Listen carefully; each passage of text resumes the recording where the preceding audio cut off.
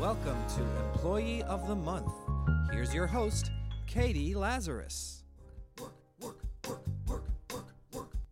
Hi, welcome to the Employee of the Month show. I'm your host, Katie Lazarus, and on this episode, I sat down with the legendary comedy writer Robert Smigel, who has won a Grammy, 2 Emmys, had 20 Emmy nominations, and now, finally, after 25 years in the business, won the coveted Employee of the Month show award.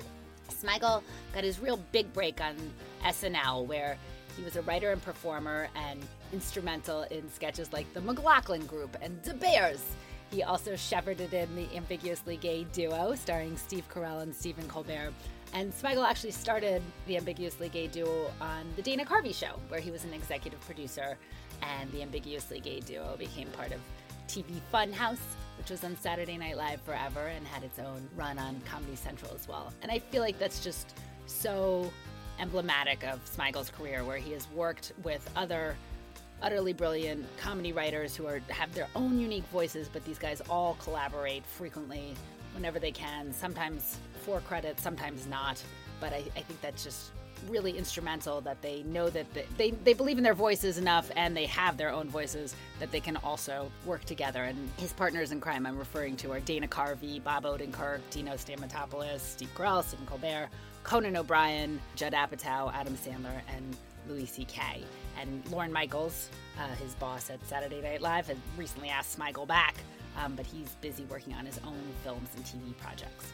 He works with Sandler and Apatow a lot, things like Zohan and This Is 40, which I love Apatow, but This Is 40 was so confusing for me because there was no real conflict, it felt like, in his life. And so it's a phenomenally hilarious script, but when I saw the film, it felt like a send-up of a Nancy Meyers film. I mean, they were wealthy, but they might be a little less wealthy, so they'd have to go to a mansion that had, a 3-car garage instead of a 4, and his beautiful wife, who's also his wife in real life, suddenly finds herself a mother of 2 who's now fertile at 40, and I thought, gosh, what a struggle. She's fertile at 40. Can someone get cancer or something, please? But it's really beautiful to see how these guys all work together. And also Smigel's really instrumental in Late Night with Conan O'Brien, which is celebrating its 20th anniversary in one form or another on Late Night. Conan has been there for over 2 decades now. And Smigel was the first head writer, shepherding in The Masturbating Bear and Triumph the Insult Comic Dog. So I hope you enjoy listening to our interview, which was taped live at the Bell House. And please make sure to check out all of Robert Smigel's work, including Night of Too Many Stars. But for now, just sit back and enjoy our crazy interview. Thank you. Robert Smigel! Saturday TV Funhouse, TV Funhouse.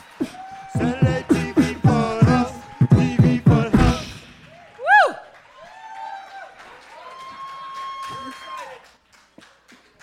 You're excited now, but it's a huge letdown, I promise you. Robert, I apologize. is this an Think Emmy about in your me. pocket? This is an Emmy that Robert won for Night of Too Many Stars, and I wanted to pass it out like the Stanley Cup, except that it's 1,000 times less important. But here, It's awesome. pass it around to distract yourself from the boredom you're about to experience. So, Seriously, it's a huge letdown.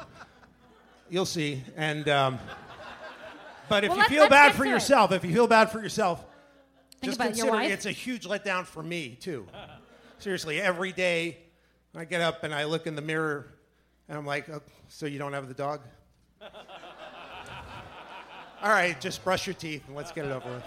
I do want to talk about, well, we can start with Night of Too Many Stars, which is a legendary now in the making, phenomenal charity that raises money for autism, not pro-autism, but providing... No, well, we're not against or for. We really aren't. We're for people, we're trying to help people who have it. And you've raised Honestly. over $14 million. Something like that. Last year was 4. I think we've done 18 million over the I last apologize. 8 years. And it's something we're very proud of. And we get everybody, literally everybody. Everybody from Chris Rock to Seinfeld to Steve Carell and Will Ferrell. They all come. It's amazing. It's an incredible show on Comedy Central that you can watch, but more Next important, year. more important than watching it, you can also give. So I wanted you to plug the nonprofit that you and There's your no real wife place to especially give. work with. There's no real place to give right now. Is that right? Yeah, All right, it's well, on they can next give it to year. us. I did want to ask If you one- Google the Katy Perry video, everybody, if you want to know what we do, why we do it, no, not a silly Katy Perry video. No, if you Google Katy Perry and Jody, you'll see what it is, why we do this show. And believe me, it's worth your trouble. But what our charity does is we help kids who, it's not a research charity, it's because everybody does that, and it's very important, but there's just a huge shortage of schools and programs for kids and adults. Something I've experienced personally, having an autistic child, and so it's just a big deal. Well, I'm very proud, and I think I speak on behalf of everyone here, and grateful that you have spearheaded this and really gone out of the way to get Hollywood to give. Woohoo! We're going to segue to another thing. Some of your credits. You have so many let's talk illustrious about credits. what an asshole I am. I'm much more comfortable Okay. with that.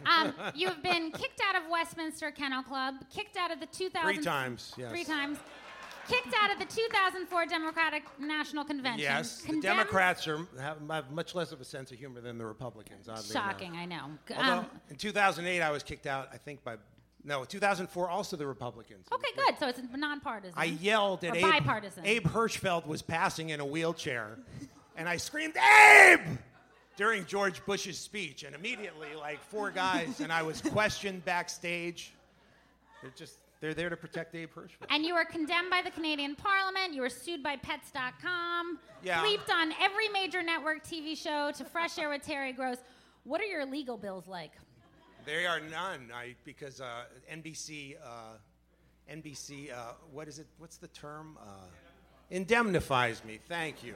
At least they used to before the whole thing that happened with With- Jay and all Oh. that, which I don't want to discuss. That's why I don't do interviews at all. But in it's case interesting that comes up. because, I mean, with TV Funhouse also, you were, constantly pushing the buttons, I imagine, with the FCC. Yeah, we had some banned ones there. I did one called Conspiracy Theory Rock, which gets around the internet a lot, which was based on an NYU professor named Mark Crispin Miller, who, brilliant guy, who created a whole chart showing how the media is controlled by like 3 or 4 conglomerations. So I did a Schoolhouse Rock kind of explanation of that was very specific and very critical of GE, who was owning NBC at the time. And somehow they let it on. They let the show on, and then Bob Wright, who was the president of NBC at the time, happened to come home that night at 12:30 when it was on. The standards people said, well, let it on, but put it on at like 12:30. Well, Bob Wright came home at 12:30 that night, so he flipped on SNL. Usually he probably only watches through a Weekend Update like most people. And he saw it, and there was problems. Bob Wright turned out to be, he's an incredible guy, and he did what he had to do at the time. And it's on my DVD if you ever want to see it. It's there. He let me I called him after the fact, and he said, yeah, put it on. And but it's, there was that. I did one about Michael Jackson. They tried to sue me. Michael Jackson's But do you get off on this a little bit of like constantly, I'm sure you know every loophole by now, but is there part of you that enjoys these kind of kerfuffles? I enjoy them after the fact, like Eminem. So Yeah, no, so you should set that up. That Triumph you got in a at the fight with MTV Eminem. Awards. I went up to J-Lo one year, and I asked her if I could sniff her ass, but I warned her in advance. I got to talk to her in the commercial break, and I'm like this pathetic, kneeling, balding Jew with a puppet, and how threatening could I be? So I'm asking her, I got a couple of jokes. Is it okay? What's it about? She says, well, is it about my butt? Yeah, what are you going to do?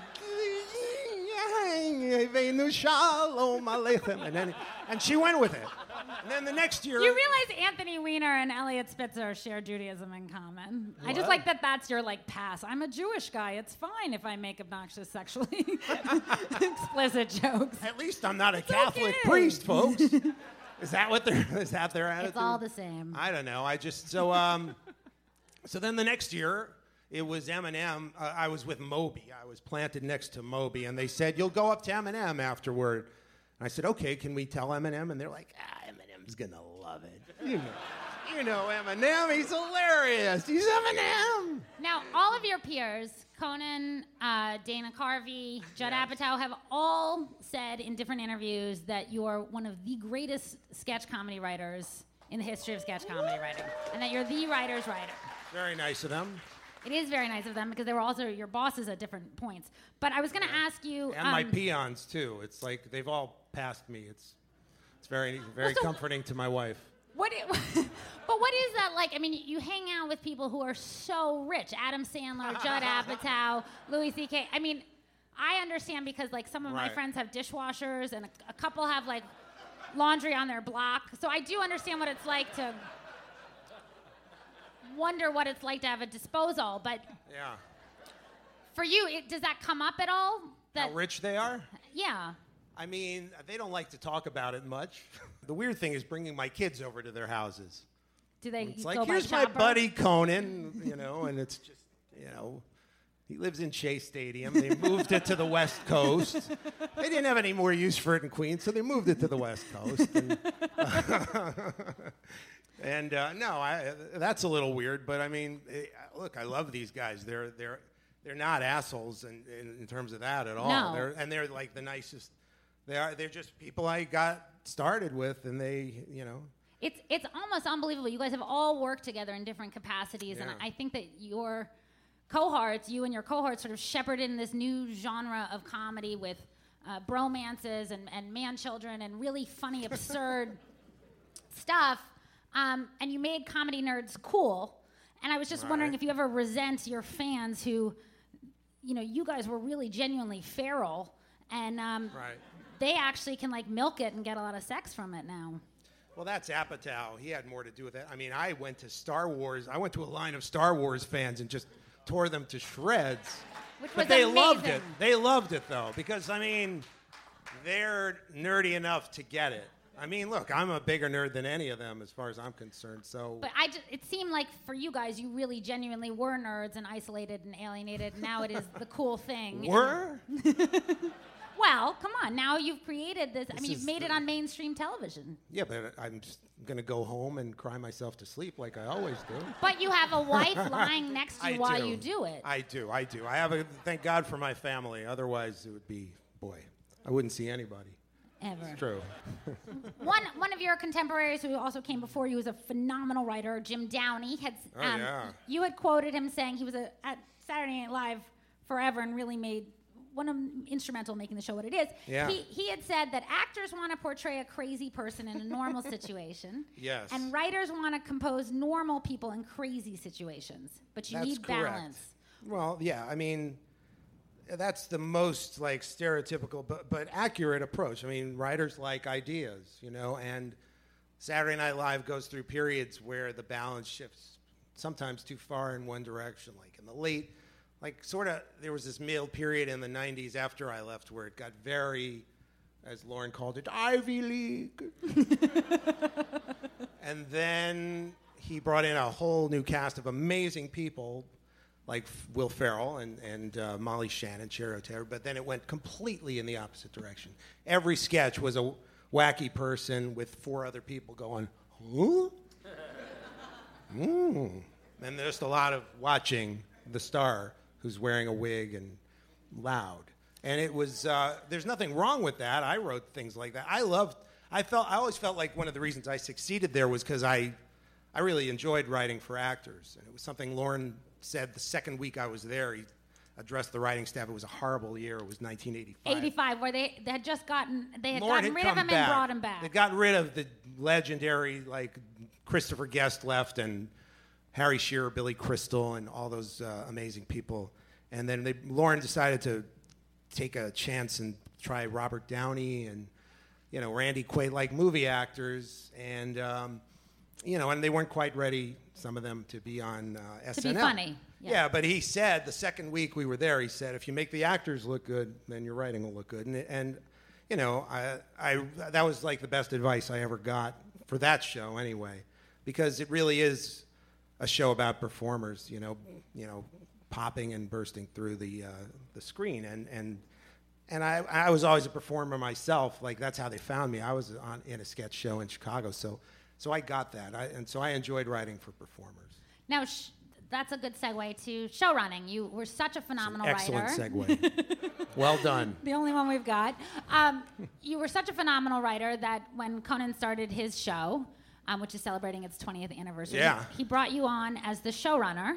Yeah, well, Conan, I don't know if it was, I was so great. I mean, Conan and I were right, just you were really, terrible, and that's why he asked you I to was shepherd awful. his show. No, because Exactly. we were really like, I mean, I overlap with like a lot of people in different ways, but Conan and I wrote a lot of sketches together at Saturday Night Live, and we really connected in a part of his kind of comedy that he found really important, which is absurdism and cartooniness.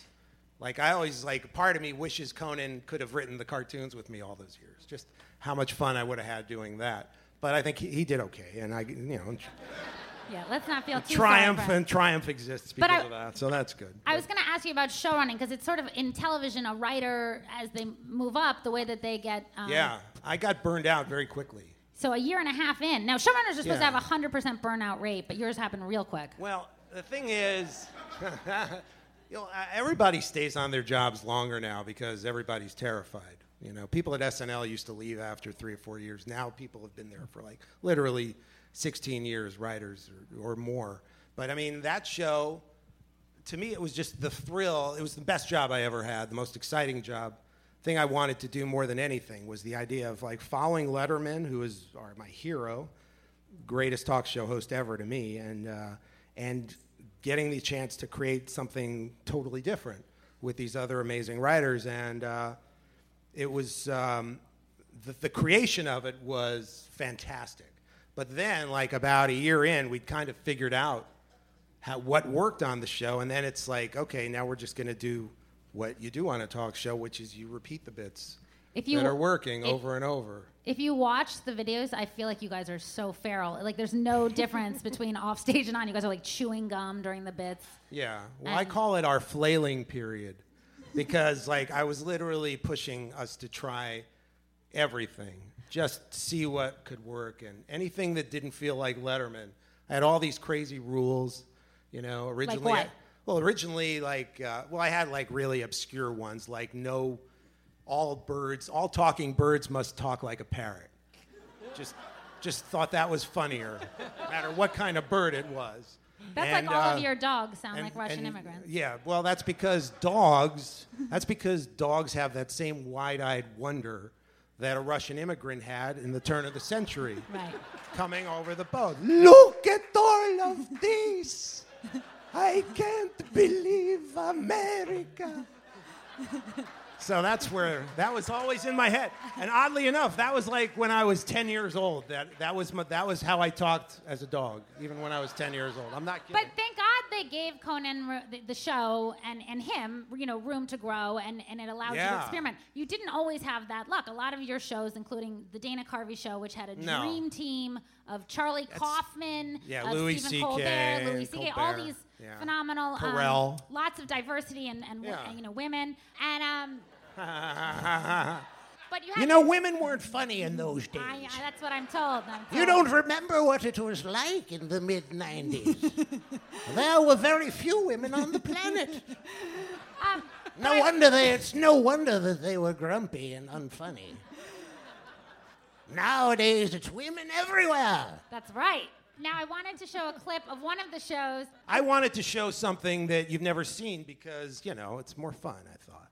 And I've had many failures, and this was one. Originally, TV Funhouse was going to be a clown show, my spin-off show.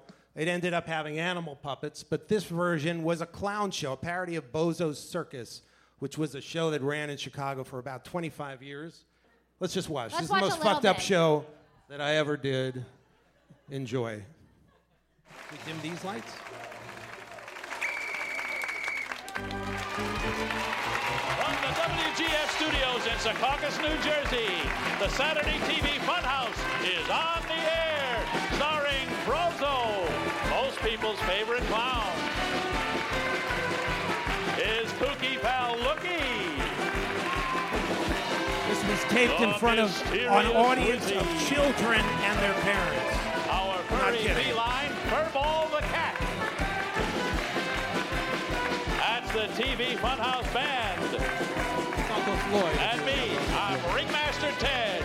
And I'm here with a big hello and a cast of thousands.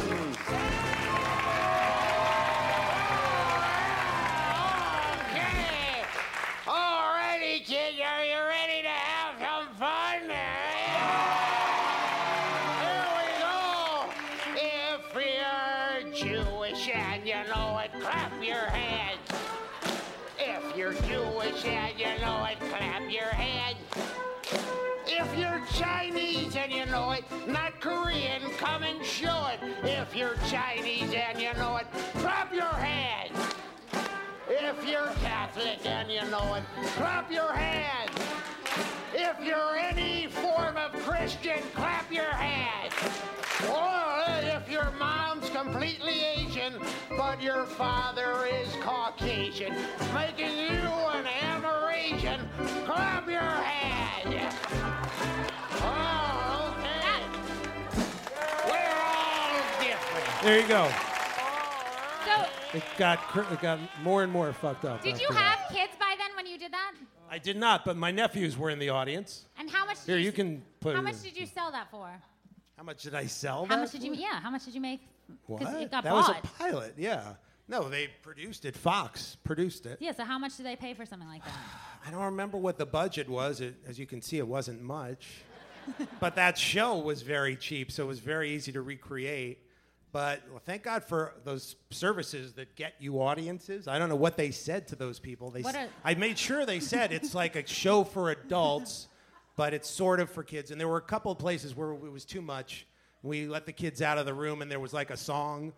They all marched out because the show was going to be too dirty. It was like, time for the little ones to go. This is the filthiest part of the show. It's a dirty cartoon, but you'll be back soon. And there's ice cream in the next room. Woo! Yeah. And so that was, it was just an odd experience, but they stayed. They liked it, except for one African-American mom who... Black. Black. Is that what they used to say? That's quaint. No, and she came up to me. She could see, I was the clown. Well, you don't know if she's African American. She could be West Indies. You know, there's all different. I agree. I don't know. She was something. Anyway, by my impression that you're about to hear, you make your own decision. So she looked at me and she said, "Y'all going to hell." And she just walked out. Duly deserved. Yeah. So I wanted to ask, your father is an incredibly famous and successful dentist. He is. invented tooth bonding, right? He is way more important to dentistry than I could ever be to comedy. He's like the Steve Martin of dentistry. Do not feel sorry for him. No, I'm so proud of him. Did it provide pressure on you? No, because he was pushed into being a dentist. And so, yeah, I put pressure on myself because I had no idea what I wanted to do. I didn't think I could succeed in show business. That just seemed ridiculous. And so I went to college and I didn't know what I wanted to do. So I took pre-med courses because I was like, well, he's got a great practice and I'd probably be pretty good at it. But, I was so bad at science courses. Yeah, didn't you flunk one of the... You went flunked, yeah, it was hysterical. Cornell to NYU. Because, like, my dad had a lot of prestige, and so they wanted to take me into his alma mater, NYU, so badly that they admitted me. And I hadn't even finished. I had, like, a C average, and the admissions director, she, takes me, and by now I had done a stand-up comedy contest at NYU. And I had won. And I was like, oh, fuck, strangers think I'm funny. Okay. I'm going to have to take a year at least and just see. And so I'm telling her that I'm going to defer. And she's like, that's great. We want Renaissance men. Whatever you want to do. Come back in a year. Have you finished all your courses? I haven't finished. I have to take organic chemistry 2 one more time. Oh, okay. So, yeah, you do? What did you get in it? I got an F. As in fantastic. I got an F. No, and she's like, yeah, an F. She's thinking about it. She's mulling it over. She's like, Dr. Smigel, it's not an F minus. Yeah, an F. Yeah, you're gonna. No, we're not gonna. We can't take you. We can't admit you with an F. I'm sorry. It just killed her. It was the most ridiculous thing. I was embarrassed for her. It's also, I love that your father was phenomenally successful and that it gave you incentive and also, you knew what success looked like and how hard it took for him to get there. Yeah, yes. I had a lot of respect for him. He worked very hard. He didn't really enjoy dentistry until he figured out, he developed the tooth bonding procedure that, sort of had a huge impact and changed. You've done it. No, I have not. Okay. Well, then why are you smiling? I was just showing off my major You're just saying, I don't need your dad. Look at me. No, but if he ever needs me, I'm available for commercials. No, but you have to. Oh, well, maybe for his toothpaste. He sells a toothpaste. It's a whole thing. So I wanted to give you some rugelach. You came all the way from New Jersey, and this is from your home state. But they sell it for more in Brooklyn. Well, I was born in Manhattan, but I live in Jersey now. That's right. Thank you. I also wanted to give you a record from Bill Cosby because you. I used to write sketches with Adam Sandler that were entirely gibberish, where he would just play Bill Cosby doing "You Bet Your Life." Remember when he hosted? Yes. It was just, "Where's the mouse that gives you bet your life?" It was the happiest day of my life. 4 minutes of gibberish made Saturday Night Live. Oh, I forgot to ask you. You also did an impression of Alan Dershowitz. Yeah, I wouldn't call it an impression. I'd call it like the harsh reality that I was able to look like him.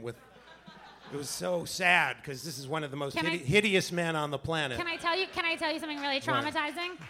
As a kid, I went to this beach in Martha's Vineyard every summer. I know that's the traumatizing part. Yeah. And I'm kidding, but he was there naked every year. He's an ardent nudist. He was the first man I saw naked. Luckily, was not he the last. well hung at least? No, it's really little, and he always sits like it still open. Takes. He still thinks it directs attention away from his face.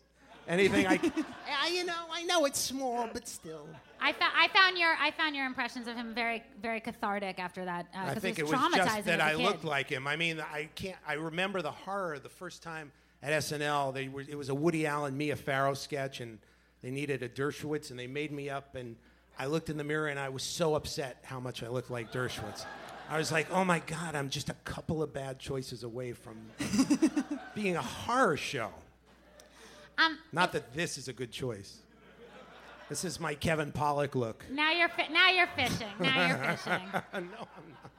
The last question I wanted to ask was, you've had so much success and you're very aware of it and incredibly humble. You've also said that you've blown a lot of your chances at success in film and TV. Spit it out. Everybody knows. No, what? I've blown a lot of my what? That you had a lot of success and you've said that you've blown it, that you haven't always lived up to it. Do you really feel that way, that you're not a success? I don't remember that quote. It was in a Mike Sachs interview. Mike Sachs interview. Oh, yeah, I mean, you saw that show.